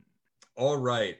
And throwing it over to Kevin. Give me a guess from Team Blood of Kings. You know, Lee, when we were doing one of our shows for the merch, I was going to say $24.99 because most of these are running around $19.99. I'm gonna say that sounds right. I remember paying $30 for it at Suncoast, and I'm pretty sure you paid. But less they always raise the prices. The catalogs. I'm gonna go $24.99. The actual retail price. That's what I'm gonna go for. I'm agreeing with you, buddy. Okay. Suncoast Video, where you could buy 3 episodes of Dragon Ball Z on a tape for $5,000. And we all did. Yeah. Oh, I am loving this cutthroat Price is Right play with the $24.99 against the $25 bid. That is a point for Team Blood of Kings and John. Oh, yeah. Actual price was a bargain of $19.95. Whoa. Wow. All right. Standard price? Thought it'd be higher. Yeah. Wow. I think Wow, Grant, you got screwed at the Denver convention. Wait, Now, did something you buy in one of these catalogs was at a reasonable price? Yeah. That's insane. Grant, did you buy that at the convention, or was like somebody selling them like outside? Like No. We I was there with Rob from Scotland, and we walked through Denver. I feel like we took our life in our hands, and we found some shop somewhere. We like just walked for ages trying to find somewhere to buy stuff. We found a video store. Nice. And so we bought it there. So how did it work with the commentary? Did they have two copies of the film then on the tape? No. That's a Was good it, question. did it list the commentary there? Yeah. Yeah. Producers, commentary, and director. Yeah. Was it a 2 VHS tape thing? No, it was just one. I mean, Titanic. I've never watched Titanic it because it's style. American format. But If only it was a laser disc. Am I right, Ewan? If only.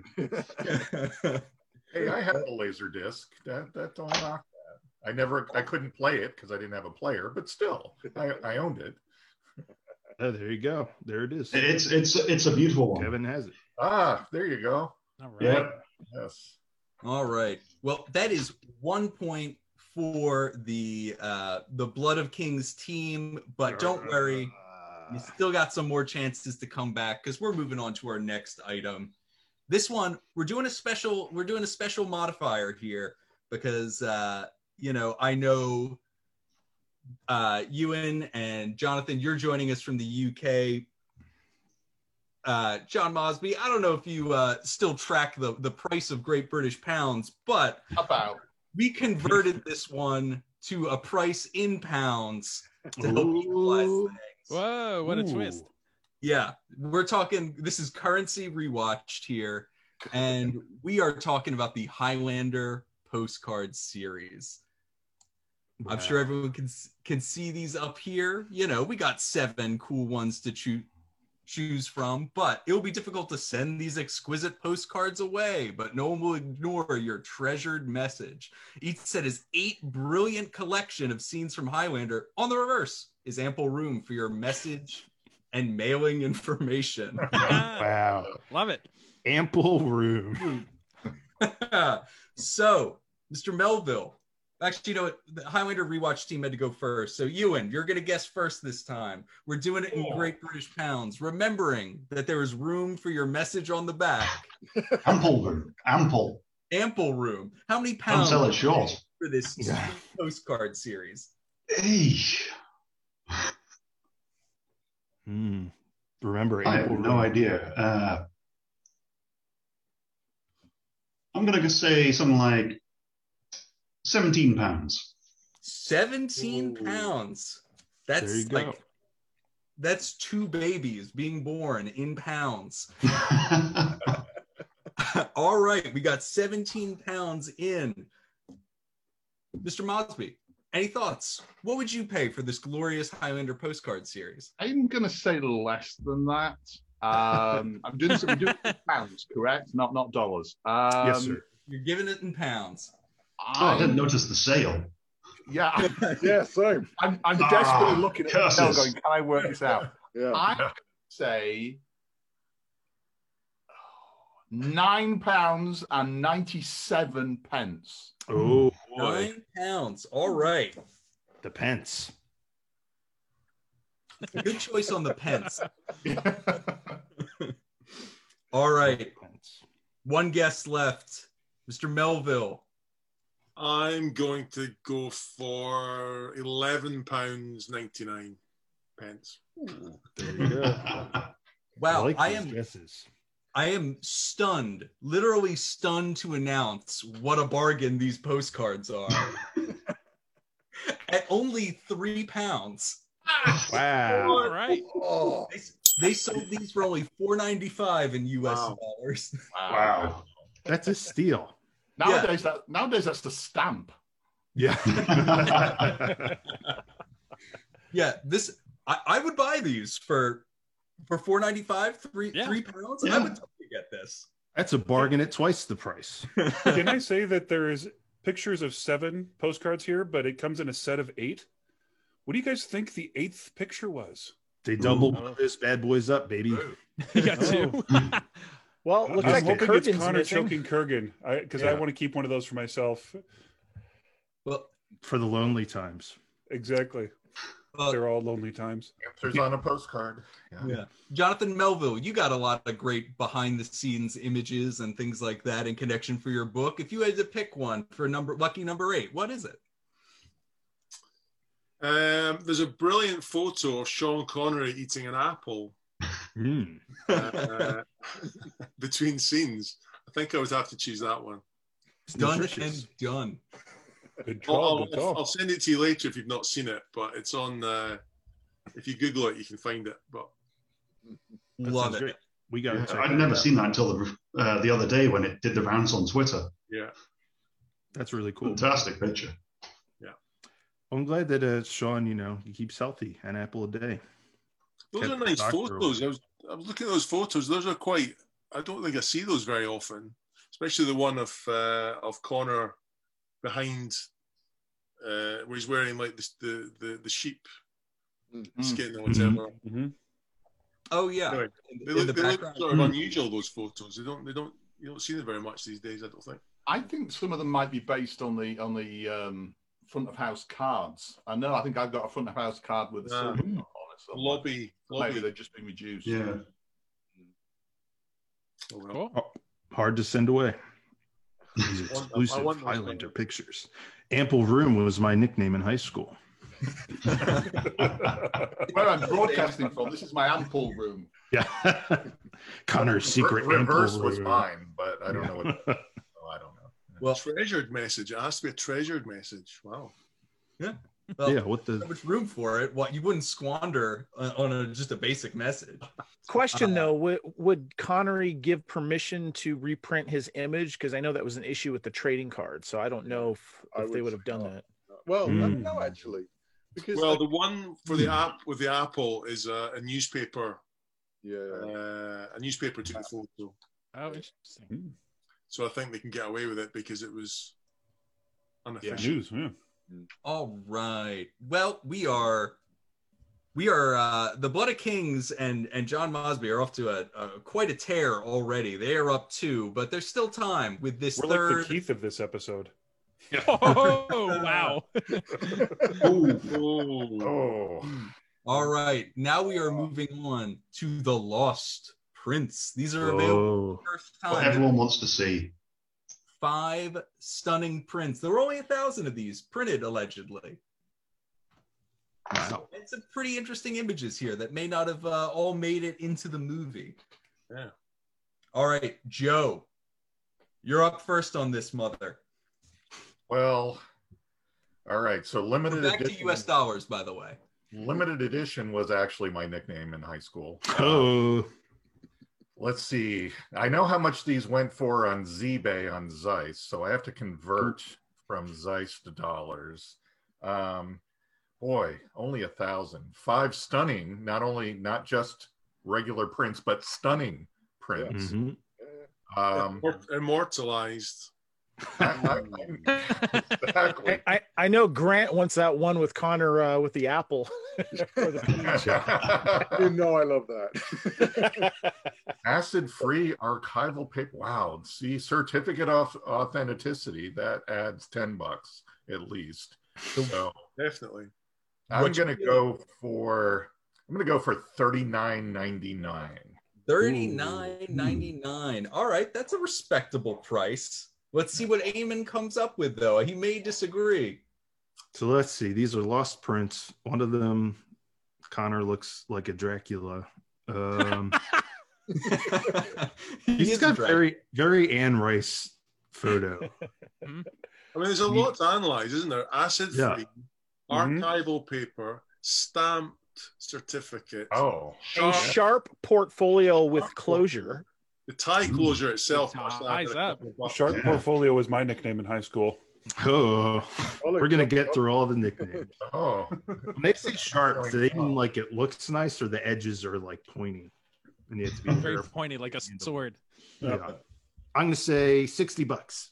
Oh yeah, $60. Wowzers! Yeah, wow. Sky is the limit on these are lost prints. They're not just giving these away. A print. Yeah. but you have to find them in order to actually get them. You pay the money and then you have to go find them. That's right. They give you a map. Yeah. All right. We're back. We're coming back around to Lee. You're the anchor on this game. What's going to be? I'm going to say, I mean, this is on paper instead of standard photo stock. Puts the price up a little bit. You get the certificate and the Sharp portfolio with tie closure.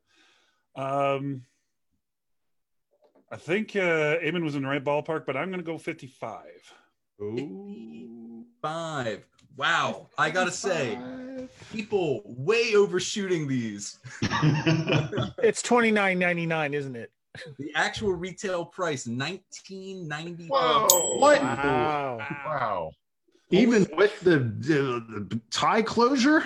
Yeah, that's just limited edition. I'm genuinely surprised by that because I've had some of the prints, and this is one of the things they come in, and not these, but this alone is pretty good quality, and it looks exactly like the one on there.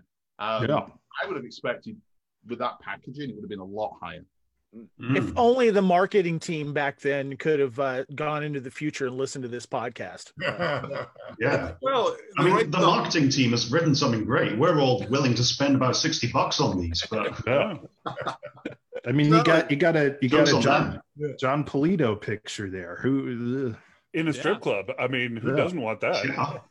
I should have got one of the guys who did that blurb to write that for my book. I could have charged $100 for my book. Well, your book is the lost book, so it's worth more, right?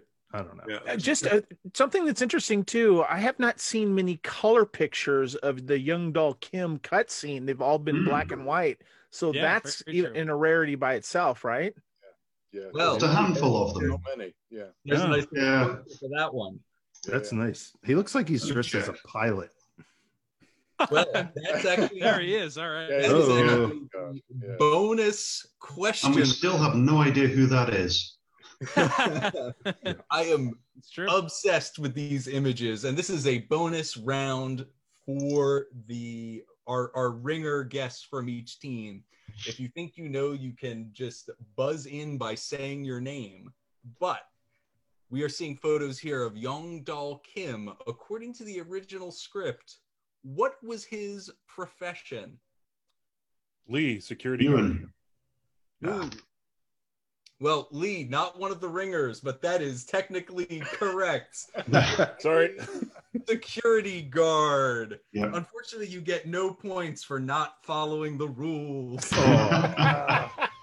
I was just behind. Man, now I'm the Eamon of this episode. You're gonna have to lose. You're gonna have to lose a lot more rounds before you become that, buddy. All right.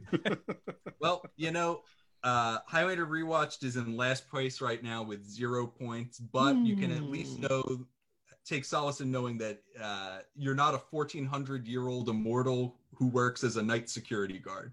So you are ahead of the game.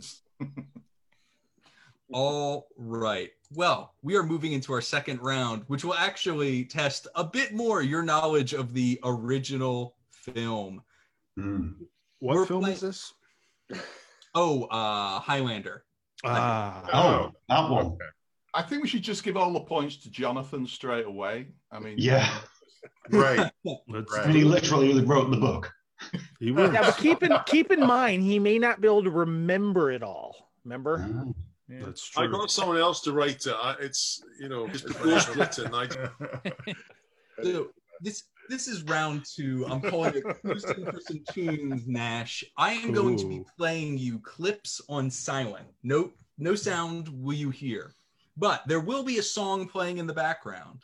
All right. If you think you know, and again, I'll call one rep from each team. You will say your name to buzz in, and then guess the song that is playing in the background. That makes sense? Mm-hmm. Yes. Yes, sir. Hey, if it doesn't, we'll all suffer together. So let's make sure this thing loads. Would be nice. All right. We are hit and play. Let's do this thing. Remember, you are trying to tell me what song is playing right now. We are New York. New York. Kevin. Lee. So Who was it? Who's the reps? Prize. Yeah, I forgot to announce the reps. Yeah. But let's pause. We're doing you join in on this one. So, Jonathan, we'll say you buzzed in first on this one, just because there are no rules on this one, apparently. So, what is your guess? What song is playing right now? Are you asking me? Yeah, I thought you said you buzzed in I twice. did. Yeah, I was just checking. Yeah, give me the prize. Huh? That is correct. Oh, there you go. All right. Going so well. All right. This next one's going to be more orderly. We'll do this better next time. But that's okay. This one was a demo one. You know, do it live. We're doing it live. We'll all live to fight another day. Sure. All right. This is the second one, and this one is going to be the ringers. So we'll do John Mosby, Ewan, and Jonathan Melville. You're the only ones who can guess initially on this one. Okay. Go Ewan. You got to tell me what song is playing in the background during this. It's another cityscape. Ewan. New York, New York. Ewan is buzzed in first. Ewan, what's your guess? New York, New York, but technically it's the end of A Dozen Red Roses for My Darling. Ooh. So I don't know which to go for. I'm going to go New York, New York. Well, you're probably smarter than me. What I wrote down was New York, New York. Hey. So we're going to say that works and gives another point to Highlander Hart, who is just dominating this round, in part because of the lawlessness of the first round, but that's okay. Don't worry. I'll What are we screw on? up, Jacob so. Kell? Jacob All Kell? right. And this is mercifully the third and final round of this, or question in this round of naming this tune. Eamon, Lee, Joe, you're going to be up to the plate on this one. Only you. Remember to say your name. We'll do it. We'll do beautiful things. Lee. 1 Year of Love. That is Ooh. correct. Dang. That is Yep. 1 year of love. Always a rainy Very day without grand. you. I told you I'd screwed up. So Well, good to be consistent. yeah, exactly. I work with my strengths. I'm just saying. So All right. Well, that game went exactly as planned. There were no hiccups. Everything went great. The Highlander 2 of games. which I like to think just means we all had a lot of fun, even though it was deeply flawed. We don't know what's going on. Yeah. So, as it stands right now, we have a tie between Highlander Heart and Blood of Kings at 3 each. Highlander rewatched. I don't even know what's going on. I'm going to assume I'm punishing you in some way. It's because you're not on our team. You're not playing, man. I know. You gave right. these two dummies the reins. That's right. We're complete idiots. So Yeah. All right. Well, this one, I think, will go smoother because it involves no technology. There you No go. technology. This is the third and final round. There's going to be 3 more questions. We're going to play a game called Actually. I'm going to read a statement. Something in this statement is going to be wrong. It's, spoiler alert, it's probably going to be something really subtle and pedantic. At any point when you think you know which one it is, you will go, actually, and you will correct the incorrect statement. You don't have to wait for me to finish. You can jump in whenever it is you think you know. But again, to have an orderly process, we'll do one person from each team, just so I don't lose my mind. So, on this first one, why don't we actually circle back with Eamon, Lee, and Joe. You're going to be up first on this one. Remember, you're listening for the thing that I say that is incorrect. Let's do it. For their date, Connor brings 2 gifts to Brenda's apartment. Brandy, bottled in 1783, which Connor says it was a very good year because Mozart wrote his Great Mass, the Montgolfier brothers went up in their first balloon, and England recognized the independence of the United States. His second gift is a copy of Brenda's book titled A Metallurgical History of Sword Making. Ooh, do we need it again? Let's hear it again, baby. Yeah. All right, we can open it up now to the rest of the team members because we've already failed on the first round. So, but wait for me to call on you before giving the answer.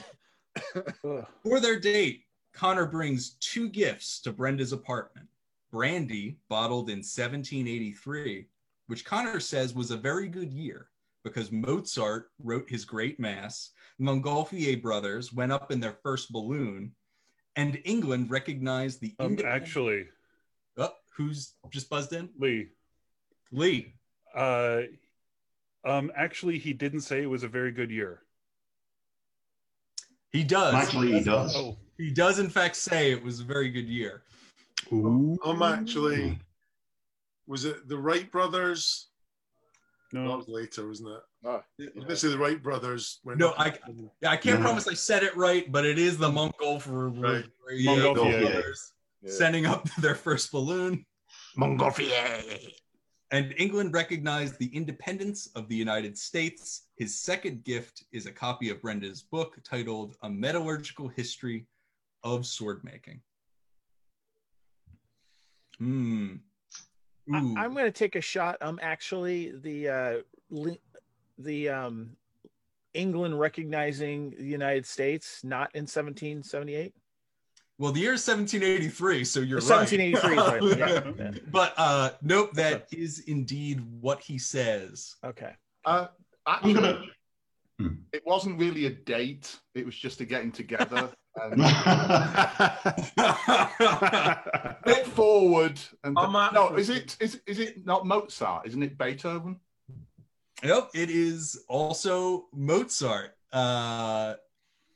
As stated, at least in the book. So far, though, the date thing is the best answer we've gotten. So I'm actually. Well, you go. Ewan, go for it. You know the guest reference. It's the. I think it's the title of the book, but I can't remember what it actually is. So is it just the history of sword making? Ancient sword making. Yep. What's that? So you are correct that the thing that is wrong is the title of the book. So unless someone can give me the actual title of the book, Lee, get the point. Wow. Lee. A metallurgical history of sword making in the ancient world. That is not correct. All right. I'm calling it. Ewan, you are correct. It is actually a metallurgical history of ancient. Wow. Subtle. I told you it was pedantic. We're doing it. All right, now I understand the game. Yeah. None of us are true fans. Oh, we're all gonna get emails. Lee, we've just recorded our last podcast, sir. Right. No one's gonna listen to us now. I'm gonna have to trade in my laser discs. Yeah. Even though you got the point on that, you in fact have vaulted Highlander Hart into the lead. So I mean, I did say ancient in mine, but he was closer. So this is the second question, and we will put this to our initially we'll put this to our illustrious ringers, and if things go poorly, we'll reopen it to the group.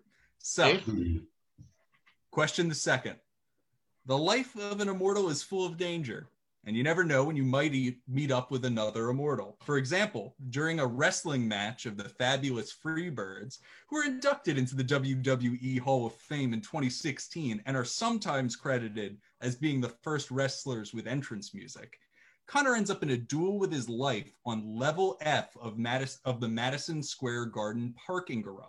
Actually, it's not level F. It's level E. It is in fact level F. Oh, wow. Actually, you did say 2016 for the Freebirds being put into the Hall of Fame, wherever it was. Into the WWE Hall of Fame? Surely that's external to the film, though. Yeah. Yeah, no, I was thinking if we're thinking about it in the time of the film, then 2016 is obviously the future, but maybe that's not it then. So no, they were in fact inducted into the WWE Hall of Fame in 2016. That is a true fact. Good for them. People can God jump bless back those in free again. birds. You're not like one and done on this bad boy. Anyway, Connor ends up in a duel for his life on level F of the Madison Square Garden. He doesn't enter the duel. He goes into the basement for the car park for the duel. Well, that's ends up in a duel for his life on level F of Madison Square. Right, I thought you meant it was on level F, which is the higher up part. The fight does take place on level F. Oh dear! Of the parking garage, not Madison Square Garden. Against Iman Facile.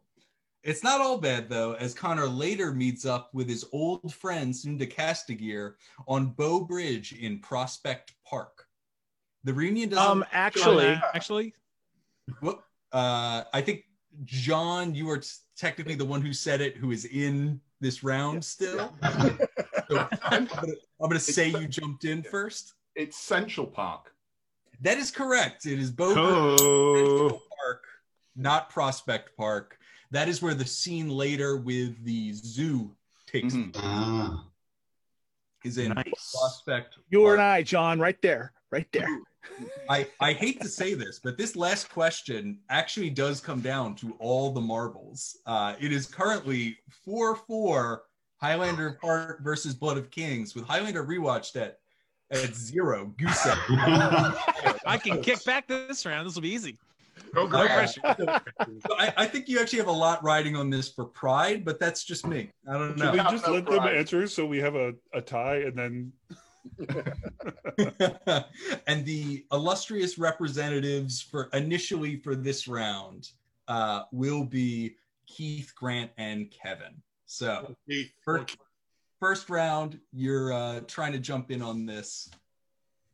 Ready for it? Mm-hmm. I'm ready. Yourself. Mind, body. Let's do it. Key. After investigating a sword fragment in the Madison Square Garden parking garage, Brenda goes to a bar and orders, quote, the usual, and lots of it. Connor joins shortly thereafter and orders his own drink, quote, a Glenmorangie on the rocks. After they order, Connor go on. It's close. I'm going to give it to Keith just for the pride, but let's see. Yeah. No, Keith was in first. He orders his drink, which is a double. Yes. Glenmorangie on the rocks. Double Glenmorangie. All right. Not a single. He gets it on the booze one.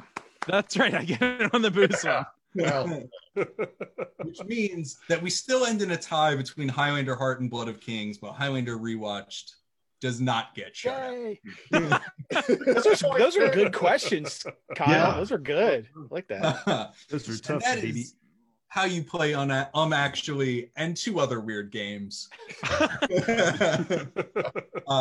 I don't know what to say other than Highlander Heart, Blood of Kings. You're going to have to share the respect that you would have earned from winning this game outright. We can share. Yeah. Thank you so much to our special guests for joining us. If you want to just tell people quickly where people can find you and what you're up to, I'm sure people would love to hear it. John, you were part of one of the 2 winning teams, so why don't you go first, Mr. John Bosby? I'm There Goes the Day on Twitter. Echo Chamber Online is my regular review site, and you can find me on Facebook as Just Plain Old Me, where I will be touting 1 or 2 fantastic books. Jonathan Melville has the other fantastic book.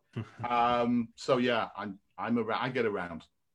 I'd love to hear it. We might as well take that to throw it off to the other author in the chat.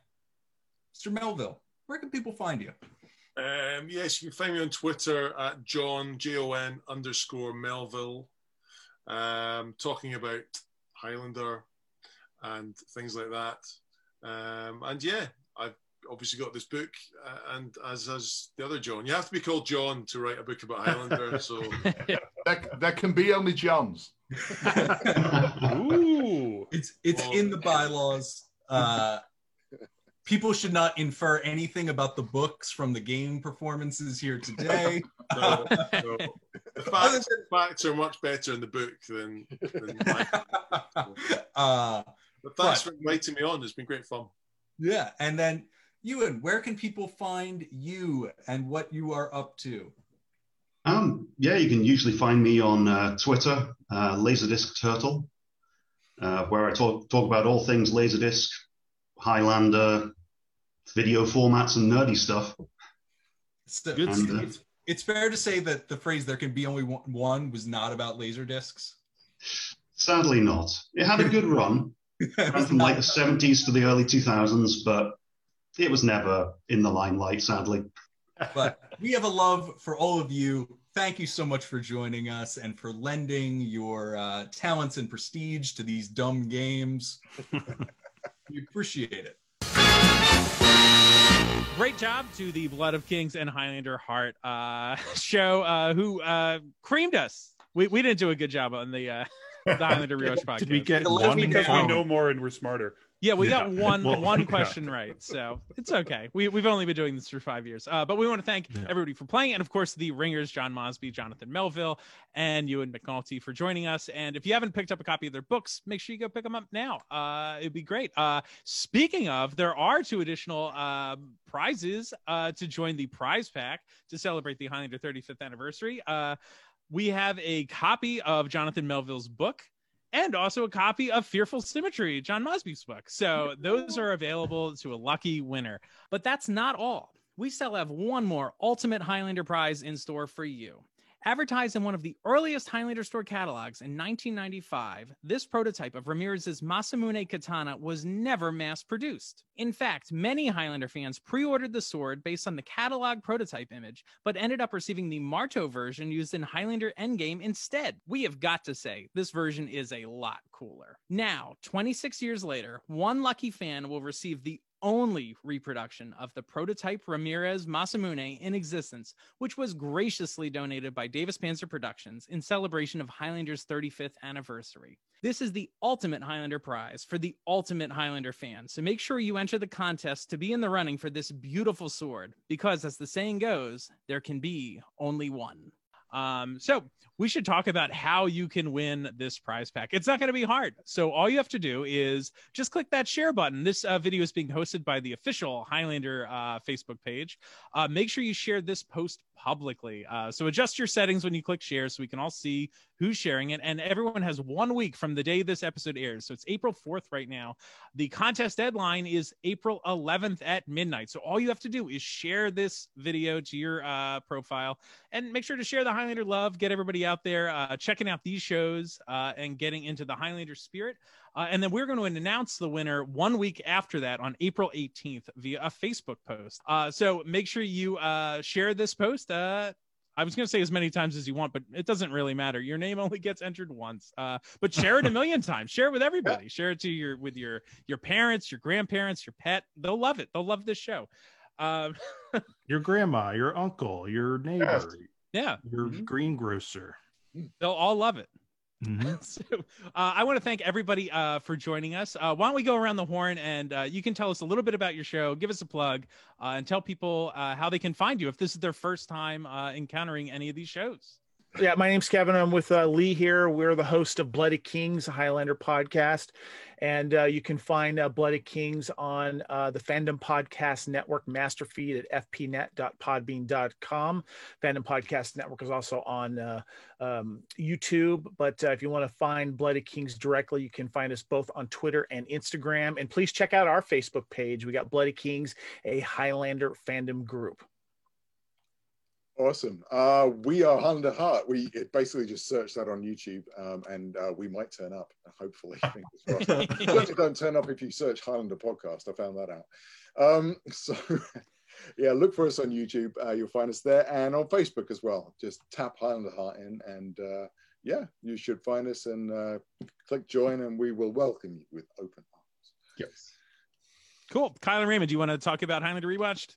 Sure. So we are available on all of your podcasting platforms, Apple Music, Spotify, Google Podcasts. That's a thing, right? We are on Twitter at the Rewatchers. We are on Facebook at the Highlander Rewatched Facebook group. We are on Instagram as Highlander Rewatched. And am I missing? Yeah, I think that's it. I think you listed them all. Yeah. Hell of a thing you did. Find us everywhere. Highlander Rewatched. We'd love to have you take a listen. Yeah. Title registry at Target, right? Yep. That's right. There you go. Target. Well, thank you again, everybody who's watching or listening out there for joining us and celebrating our favorite movie, I guess, of probably all time. Right? I think everyone can agree to that, right? Let's all agree to that. Yeah. Absolutely. We want to thank everybody for listening and watching along with us. We are Highlander Rewatched. And we are Highlander Heart. And we are Blood of Kings with special guest John Mosby. That sensation you are feeling is a quickening. Hold fast and don't lose your head. Bye. Bye.